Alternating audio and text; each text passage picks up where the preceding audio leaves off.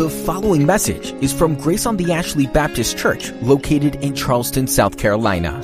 For more information about Grace on the Ashley, visit graceontheashley.org.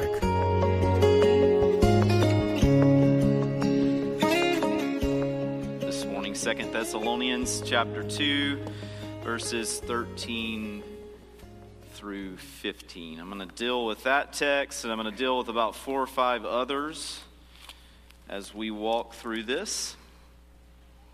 So today we're going to close out a series that I've entitled Christ Applied.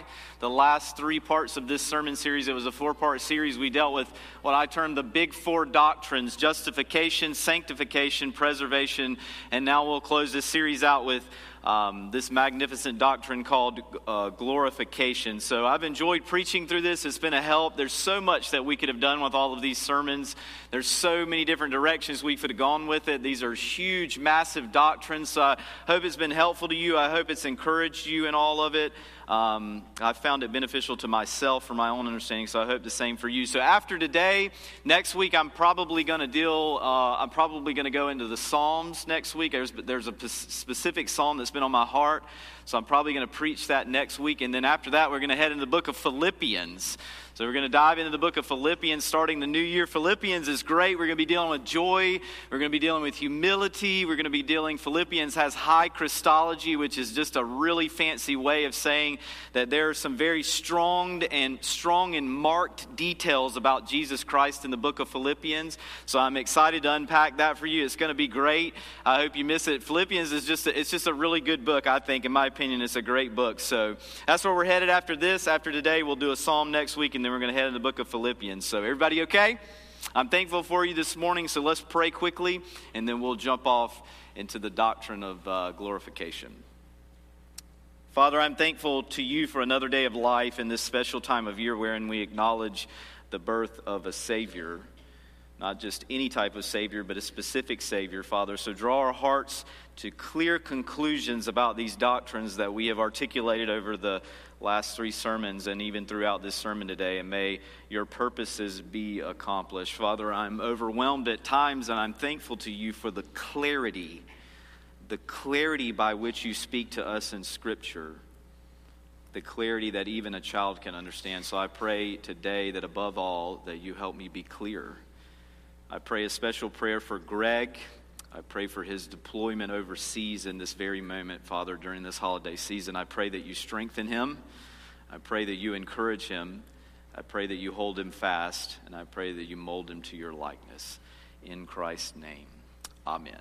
To the text, 2 Thessalonians chapter 2, verses 13 through 15. Hear the inspired word of God through the Apostle Paul in the second letter to the church at Thessalonica, verses 13 through 15.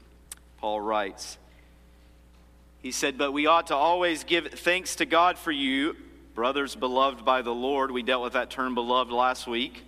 Because God chose you as the first fruits. That's just a fancy word of saying he chose you for salvation, to be saved through sanctification. There's that word, sanctification, by the Spirit, and belief and truth.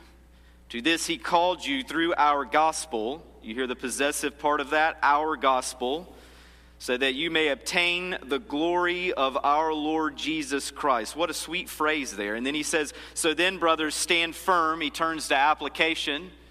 He says, "So then, brothers, stand firm and hold to the traditions that you were taught by us, either by our spoken word or by our letter."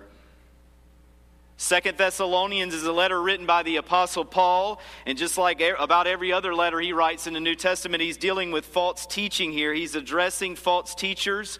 He's addressing incorrect teaching in the church that's filtered into the church, and this letter is really no different. Primarily, the people in this letter that Paul is dealing with, they have a misunderstanding about the nature of the second coming of Jesus Christ. If you're a Christian, you realize that we anticipate a second coming of Jesus. Not only the birth, but a second coming. And in the midst of all that, he's addressing this idea of idleness. These people have become idle as they've misunderstood the second coming of Jesus Christ. So you've got to remember, everyone throughout the New Testament, they thought that Jesus was, everybody really did, they thought he was really, really close to coming back. If they were here today with us, they would probably be stunned that we're over 2,000 years out and he still hasn't returned. They really couldn't imagine it. The people that are in this context of this letter that Paul is writing, they couldn't have imagined that we were still over 2,000 years out and he still hadn't returned. They couldn't fathom it. So there's a misunderstanding about the second coming of Jesus. There's idleness, there's slackness in this church. And so right after this primary section where he deals with this in chapters 1 and part of verses 2, Paul deals with this. He addresses the misunderstanding of the second coming kind of there in chapter 2. And he's basically telling these people, hey, this is 50-cent tour of it. He's basically telling them, hey, Jesus hasn't come back yet, so get off your hands. You got to get to work. And right after all that in the letter, he's giving them a very straightforward statement. I'm going to walk right through it. I'm going to unpack the doctrine of glorification. I'm going to tell you how that doctrine applies to you, and then I'm going to wrap this all together in the Christmas narrative. So he gives us this straightforward statement of thanksgiving here. It's sort of thanksgiving and encouragement. And so this is Paul. If you read Paul, this is Paul. He's theology and then application, right into application. He's always doing this. He's theology and he's application, and then sometimes he mixes these doxologies into things. So look at this verse. We're going to walk right through here.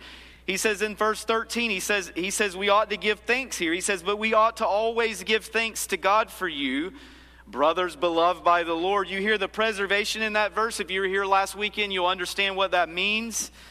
You see the word beloved there. Paul is saying you need to give thanks because you're beloved, you've been adopted, and you're being preserved. Why do you give thanks? Look at what he does in the rest of this. Because God chose you as the first fruits, or he chose you for salvation through sanctification by the Spirit and belief in truth. Why do you give thanks? You hear the doctrine of justification in this part of this verse here. We talked about this a few sermons ago. This is the gospel. You give thanks because God chose you for salvation. That's justification. And then there's sanctification in that verse. Paul is saying give thanks for your adoption because God chose you for salvation and because he's sanctifying you in the truth. This is Christ applied to your life. This is what we've been talking about. Anywhere in the Bible, this is so important. Anywhere in the Bible where justification is, sanctification looms not too far behind it. Anywhere where justification is, sanctification looms because it's a twofold grace in your life.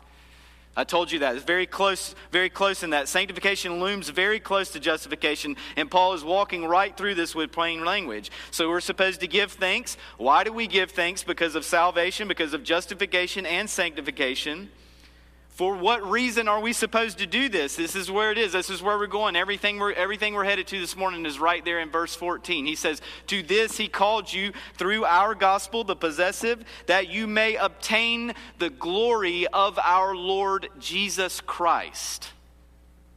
Why do we give thanks? What is the reason for justification? What is the reason for sanctification? What is the reason for preservation? So that you might obtain the glory of our Lord Jesus Christ. This is sanctification. He's telling us that through salvation, through sanctification, your sanctification, it includes suffering and persecution. I didn't have time to get into that. All of that is for a future glorification wherein you will share with Christ's glory.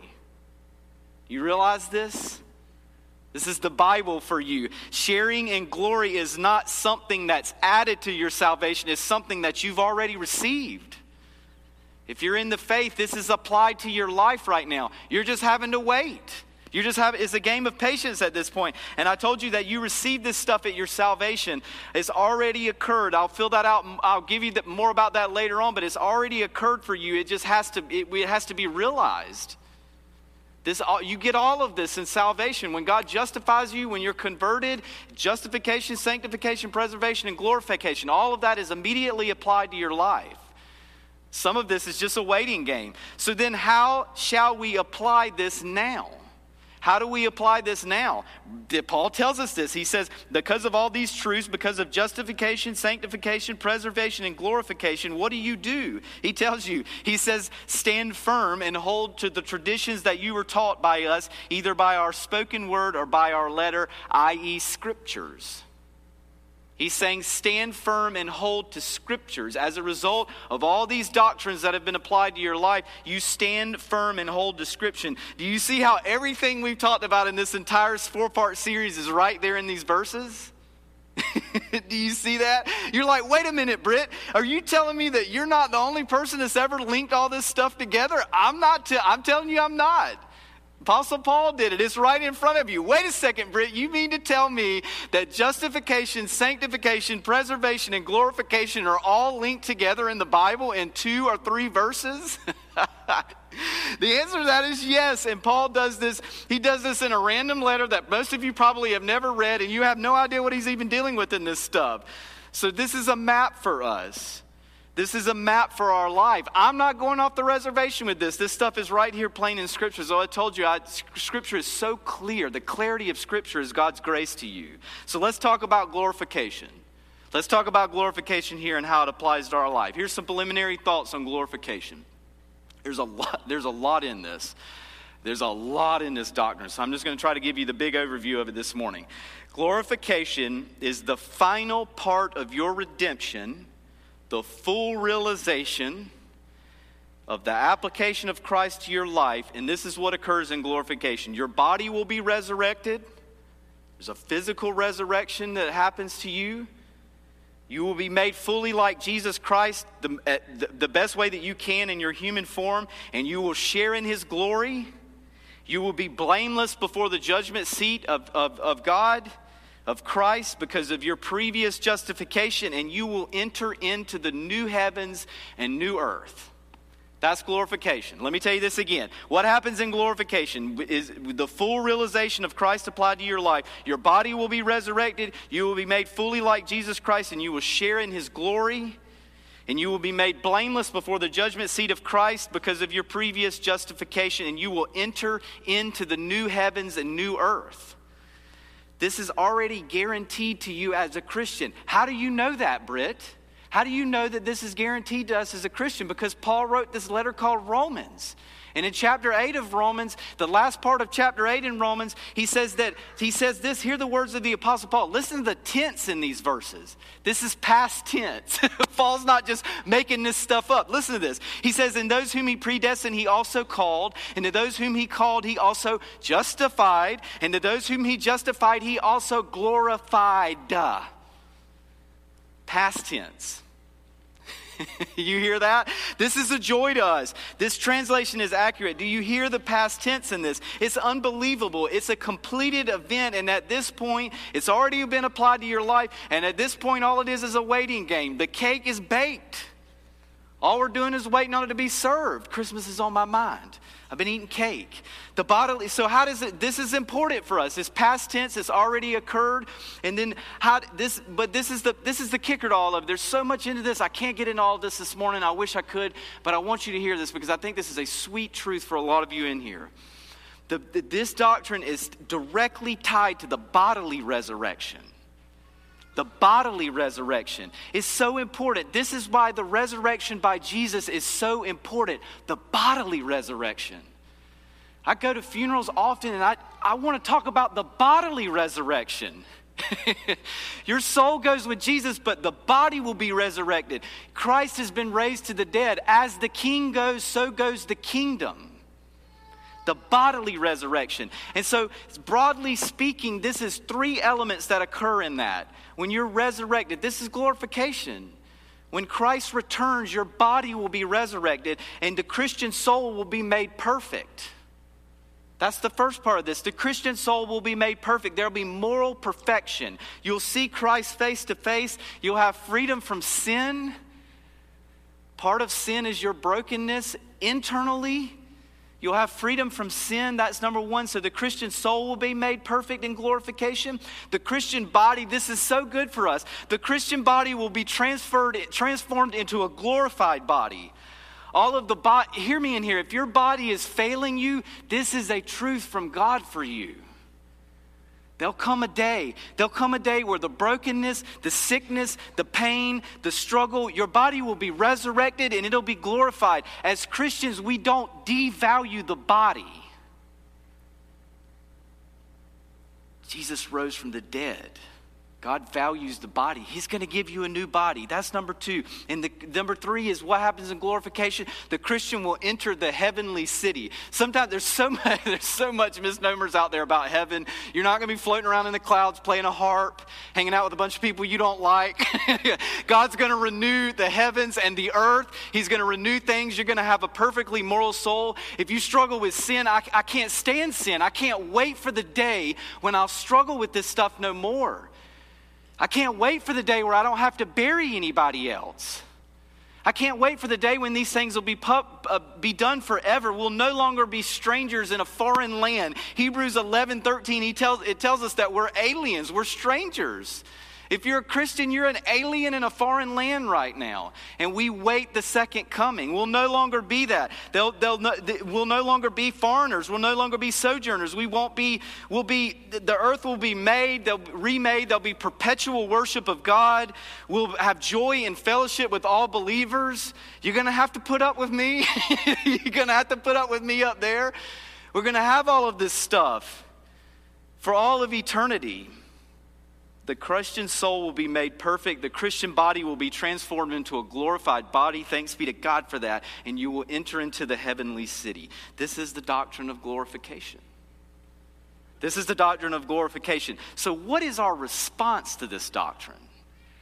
What are we supposed to do with all this? There's joy, there's happiness, there's hope, there's all this stuff wrapped up in it. But I think Paul tells us right here in this text. He tells us right here in this text, he says to you in verse 15, he says, because of justification, because of sanctification, because of preservation, because of glorification, what do we do? What do we do with this doctrine? He says that you stand firm. Because of these truths in your life, you stand firm in the scriptures. It's right in front of you. He's saying to these Christians that in spite of the challenges, in spite of the persecutions, in spite of the misrepresentations of Christianity, ever dealt with some of that? Your faith being misrepresented? In spite of the assaults on the faith or the afflictions, the body failing you, stand firm in the faith, because one day, the glory of the Lord Jesus Christ, it will be fully realized. What is so encouraging about this is that we're not alone in this response. We're not alone in this. This has been the call of the Christian since this was written. This has been the call of the Christian all throughout the Old Testament. We're not alone in our call to stand firm. This happened all throughout the Bible, and it was all directly tied to the entrance of Jesus Christ in this world. How can I say that? How can I say that this has been the response of everybody in the Bible, for the most part, that was a child of God? How can I say this? Let me give you some examples here. How about the prophet Isaiah? We deal with the prophets at Christmas. These people foretold this Messiah named Jesus coming. How about the prophet Isaiah? Take him for example. Take Isaiah for example. This is a man that's dealing in a world where the people of God, the chosen people of God, the people all around him, the bottom line in the book of Isaiah is the people, they didn't trust God. I feel that way some days. Don't get self-righteous on me. The people in Isaiah, they didn't trust God. They didn't trust God, and so Isaiah's having to deal with this. They placed their trust in other people. And so when God calls this prophet, it's unbelievable. If you read the call of Isaiah, which is after the text that Josh preached on the other week, if you read the call of Isaiah, God gives him directive to go harden the people's hearts. Can you believe that? I've read that and I thought, man, if God called me somewhere to go harden people's hearts, I'm thinking, good grief, can you imagine that? Almost dumbfounded. Isaiah, he's almost dumbfounded. He doesn't know what to do. The only thing he knows what to do is say, how long am I supposed to do this? God tells him to go harden these people's hearts, and Isaiah's like, okay, well, how long am I supposed to do? How long am I supposed to do this? And think about this. He tells Isaiah, he says, until the land is devastated and the people are exiled through judgment. Can you imagine this? You get called of God. God says, go harden these people's hearts until the whole place is ruined and these people are kicked out. And then he tells them after total destruction, God gives him this call on his life. He says after total destruction, this thing called the holy seed, it will remain in the stump and it will sprout and bring about salvation. Do you want to know what the holy seed is? Jesus. Yes. I heard you whisper it. There's eternal hope that remained. So Isaiah knew, though he saw dimly, what did he know? He knew that he needed to stand firm based upon the promised hope of future glory. That's all he knew. He knew he needed to stand firm based upon the promised hope of future glory. From the holy seed, he prophesies about a glory that will come unexpected to men, a glory that is founded in a new covenant brought by David, a glory that will be life to your soul, a glory that will provide water to everyone that thirsts. He stood firm. Hear what he says in chapter 55 of Isaiah. Just listen to these words. This is a man standing firm. He's prophesying. He's telling them about a future glory. Listen to this. He says, come everyone who thirsts, come to the waters. And he who has no money, come buy, eat. Come buy and eat. Come buy wine and milk without money. Isaiah is prophesying here about this future glory. He's saying, come buy wine and milk without money and without price. Why do you spend your money for that which is not bread, and your labor for that which does not satisfy? Listen diligently to me, and eat what is good, and delight yourselves in the rich food. Incline your ear and come to me. Hear, that your soul may live. These words are so sweet. And I will make you an everlasting covenant. Do you hear justification in that? My steadfastness, sure love for David. Behold, I made him a witness to the peoples, a leader and a commander for the peoples. Behold, I shall call a nation that you do not know. A nation that did not know you shall run to you because of the Lord your God and of the Holy One of Israel, for he has glorified you. This is a prophet standing firm. Isaiah stood firm as he anticipated the coming of glory yet to be seen. Or take, for example, Mary. Stand firm. Take, for example, Mary, the mother of Jesus. This young lady, we've heard this story so much, but sometimes we don't realize how radical it is. This young woman, she's visited by an angel. Think about this. She's visited by an angel. She's told that the Holy Spirit is going to descend upon her and she's going to give birth to the Son of God. Are you kidding me? She's going to give birth to the Son of God. Do you realize how scandalous this is?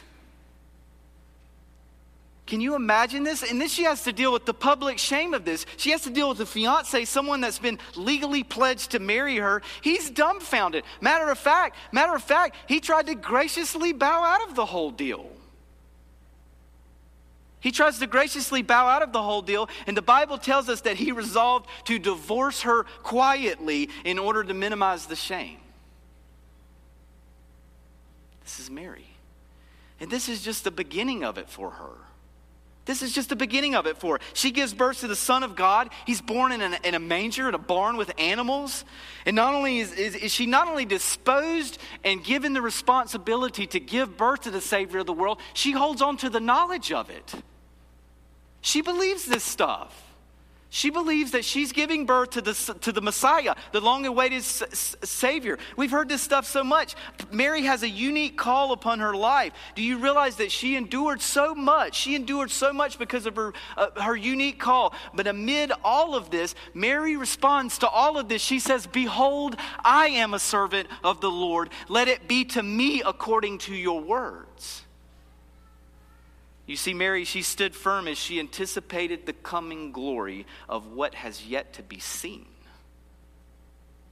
Mary stood firm. Or what about Jesus Christ? Take, for example, Jesus Christ, the one that came that we might be reconciled to God. The one that came that we might be reconciled to God the Father. The anticipated Messiah that the whole Scripture, it points towards. The God-man that was extended to us, extended to humanity. He was extended to you and I. Jesus Christ. He experiences the same world that we live in. He experiences the same world that we live in. He experienced the pain, the affliction. He experienced joy and sorrow. He experienced temptation and betrayal. He experienced happiness and holiness. He experienced love and kindness. All of these things came, all of these things that I just named, they're a product of your sanctification. All of these things that come to you as a result of being justified, as being a disciple of his, he's experienced them too. This is what makes the gospel remarkable. God came to you. He came down to you. But most of all, Jesus came, this is so important for us. Jesus came to take possession of his own glory. He came to take possession of his own glory. He talks about this in the high priestly prayer found in John 17. This old dead guy, John Knox, he called this prayer the anchor of his soul. It was read to him on his deathbed. The high priestly prayer in John 17. He says that he says to the Father, he says, I glorified you on earth, having accomplished the work that you gave me to do. And now, Father, glorify me in your presence with the glory that I had with you before the world existed. Do you see how Jesus is coming to take possession of his own glory? Even unto his death, he's mocked. There was even a sign placed over his head that had this sarcastic phrase that said, this is Jesus, the King of the Jews. And he was challenged in his claims, and he was antagonized in order that his pride might bubble up. And the only thing that Jesus outwardly possessed at the time of his death was just a robe. And he stood firm. He stood firm as he anticipated the coming of glory yet to be seen, the resurrection. He stood firm as he anticipated the resurrection, the grounding of the doctrine of glorification. How do we respond to this truth? How do we respond to the anticipation of obtaining a glory where we will be made like Jesus Christ? We stand firm to what has been taught to us as we anticipate the coming glory that has yet to be seen. We stand firm. Paul gives us this in the text. He says, stand firm. So how do we stand firm in this present age? Christ has been applied to your life. You're waiting for a final glorification. How do you stand firm? This one final question does, how do we stand firm in our present age? We see that Isaiah and the prophets stood firm. We see that Mary, the remarkable mother of Jesus Christ, she stood firm. We see that Christ stood firm. How do we stand firm as we anticipate the coming of our glorification? The answer is easy. It's the crux of this whole sermon series. You live for the unseen. You live for the unseen. The coming of glory to all these people, they anticipated and they stood firm and they waited for the unseen. Hear the words of the Apostle Paul in 2 Corinthians chapter 4, verses 16 to 18. Hear these words from Paul here. He gives us clarity on how do we stand firm here. 2 Corinthians, Paul has given us an exhortation here about how to stand firm. 2 Corinthians, Paul is in the middle of a difficult situation, probably the most difficult situation he ever experienced in his ministry, maybe apart from him being in prison. His call as an apostle has been brought into question. He has this calling as an apostle. It's been brought into question in 2 Corinthians. And these people really are in full tilt rebellion against Paul in this letter here. And they're calling him into question. And they're saying that Paul is inferior. They're saying that he's hypocritical. He doesn't keep his word. All these sorts of accusations against him. So Paul is one of these tight junctures in his ministry. And he has to stand firm. He has to stand firm in the middle of all of this. And he tells us, how do we stand firm? Listen to verse 16 here of chapter 4. 2 Corinthians chapter 4, verses 16. He says, so we do not lose heart, though our outer self is wasting away. Our inner self is being renewed day by day. For this light momentary affliction, anybody felt that? A light momentary affliction is preparing us for an eternal weight of glory beyond all comparison. What do we do as we're being prepared? He tells us in verse 18 here. He says, as we look not to the things that are seen, but to the things that are unseen. How do we stand firm in the midst of the world that we live in now? We look not to the things that are seen, but to the things that are unseen. For these things that are seen, the things that are seen are transient. The things that are unseen, they're eternal. How do we stand firm in the present age, Britt? We live for the unseen. How do we live for the unseen? I'm glad you ask. I'm glad you asked, how do we live for the unseen? Because this is the entire culmination of this sermon series right here. Everything's right in this. In the Christmas season, we're about the material. I'm not opposed to that. This guy with a beard's coming to my house this week, God willing, and he's coming. And I'm telling you, the only thing consistent when I ask my daughter what she wants for Christmas is pink ice cream. I don't speak Bubby sometimes. That's what we call our kid. Her nickname's Bubby. I don't speak Bubby, but my wife speaks Bubby, and she tells me that's strawberry ice cream. I don't know what that means, that our kid is asking for food on Christmas. I have no idea what that means for us, but that's the truth of all of it. So how do we, these things are happening. We're not against the material here, but in the middle of all of this sermon series has called us to live for the unseen in the midst of a period of our lives, in a period where the material is everywhere. How do we live for the unseen, Britt? How do we live for the unseen? Number one, hold justification right here. You see the first title up there? The first sermon, justification. This whole series, in some way, I'm continually coming back to the idea of holding justification close. You've got to hold justification close. What I mean by that is you got to keep the gospel closer. You'll get wobbly. Justification is the foundation of all this. How do you live for the unseen? You got to keep justification close. You have to continually go back to the source. You have to continually go back to the gospel. You have to continually go back to the source. If you lose the gospel, if you lose the source of your preservation, your sanctification, and your glorification, you'll never make it. If you lose it, live in adoration, live in humility, live in dependence as you hold the gospel close. Second, if you ever lose sight of the gospel, if you ever let it go, you'll lose the reason that we're doing all of this stuff.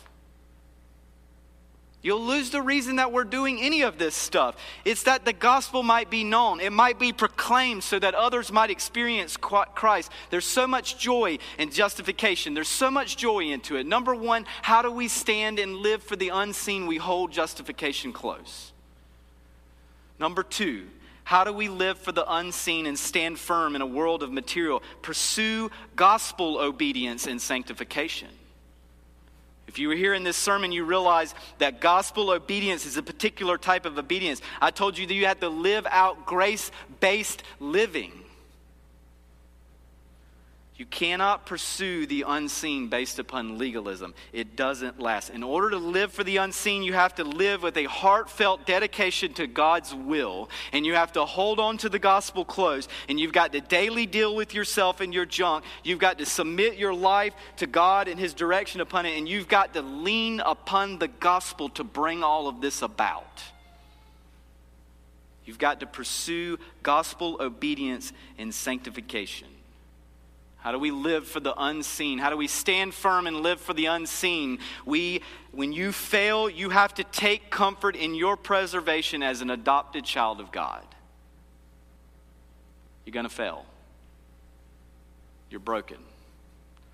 I love you, but you're broken. How do you stand firm and live for the unseen as we wait for the glorification, as we wait for the things that are unseen, the final glorification? You take comfort in your preservation as an adoption by God the Father. Lay hold of assurance that comes to you by being adopted by God the Father. This is the doctrine of preservation we talked about last week.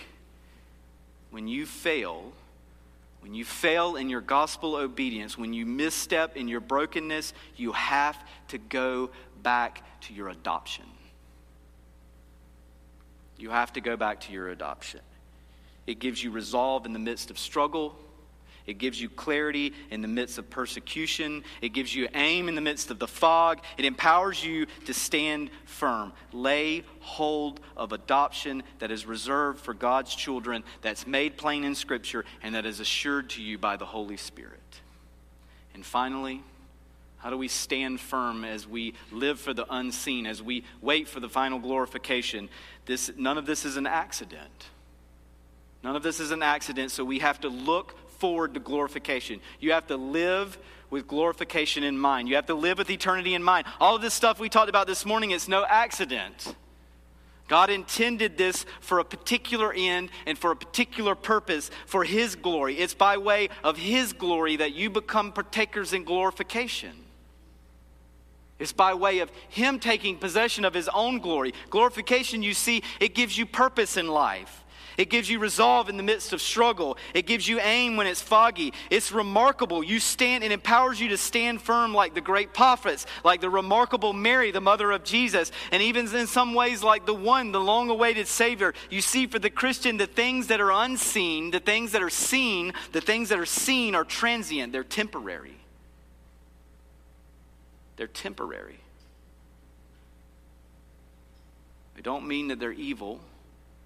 I don't mean that we withdraw from the world. It just means that we should understand that the things that we are dealing with today, they're temporary, and we've got to stay focused on the unseen, because these things, justification, sanctification, preservation, glorification, these things, they're eternal. They're everlasting. They give you purpose. They give you aim. This is Christ applied to your life. This is Christ applied to your life. The story of Jesus' entrance into the world is a story of generations of men and women living for the unseen. They stood firm as they lived for the unseen. How do we stand firm as we live for the unseen? We hold justification close. We pursue gospel obedience. We rest in our adoption as children of God, and we long for full glorification. May our Father in heaven, who loved us in spite of ourselves, may he grant us the desire to stand firm as we live for the unseen. Let the application of Christ to our lives in justification, sanctification, and preservation give us hope for an already accomplished glorification. And may these four doctrinal truths, may they elevate you above the challenges of this world as we long for the day when we'll stand with Jesus and gather our heritage. The Bible tells us we'll stand with Jesus and we'll gather our heritage as conquerors and over sin and death forevermore. And we will at last, my friends, we will at last drink from the spring of the water of eternal life without payment. This is the doctrine of glorification. This is Christ applied to your life. Amen and amen. Let us pray.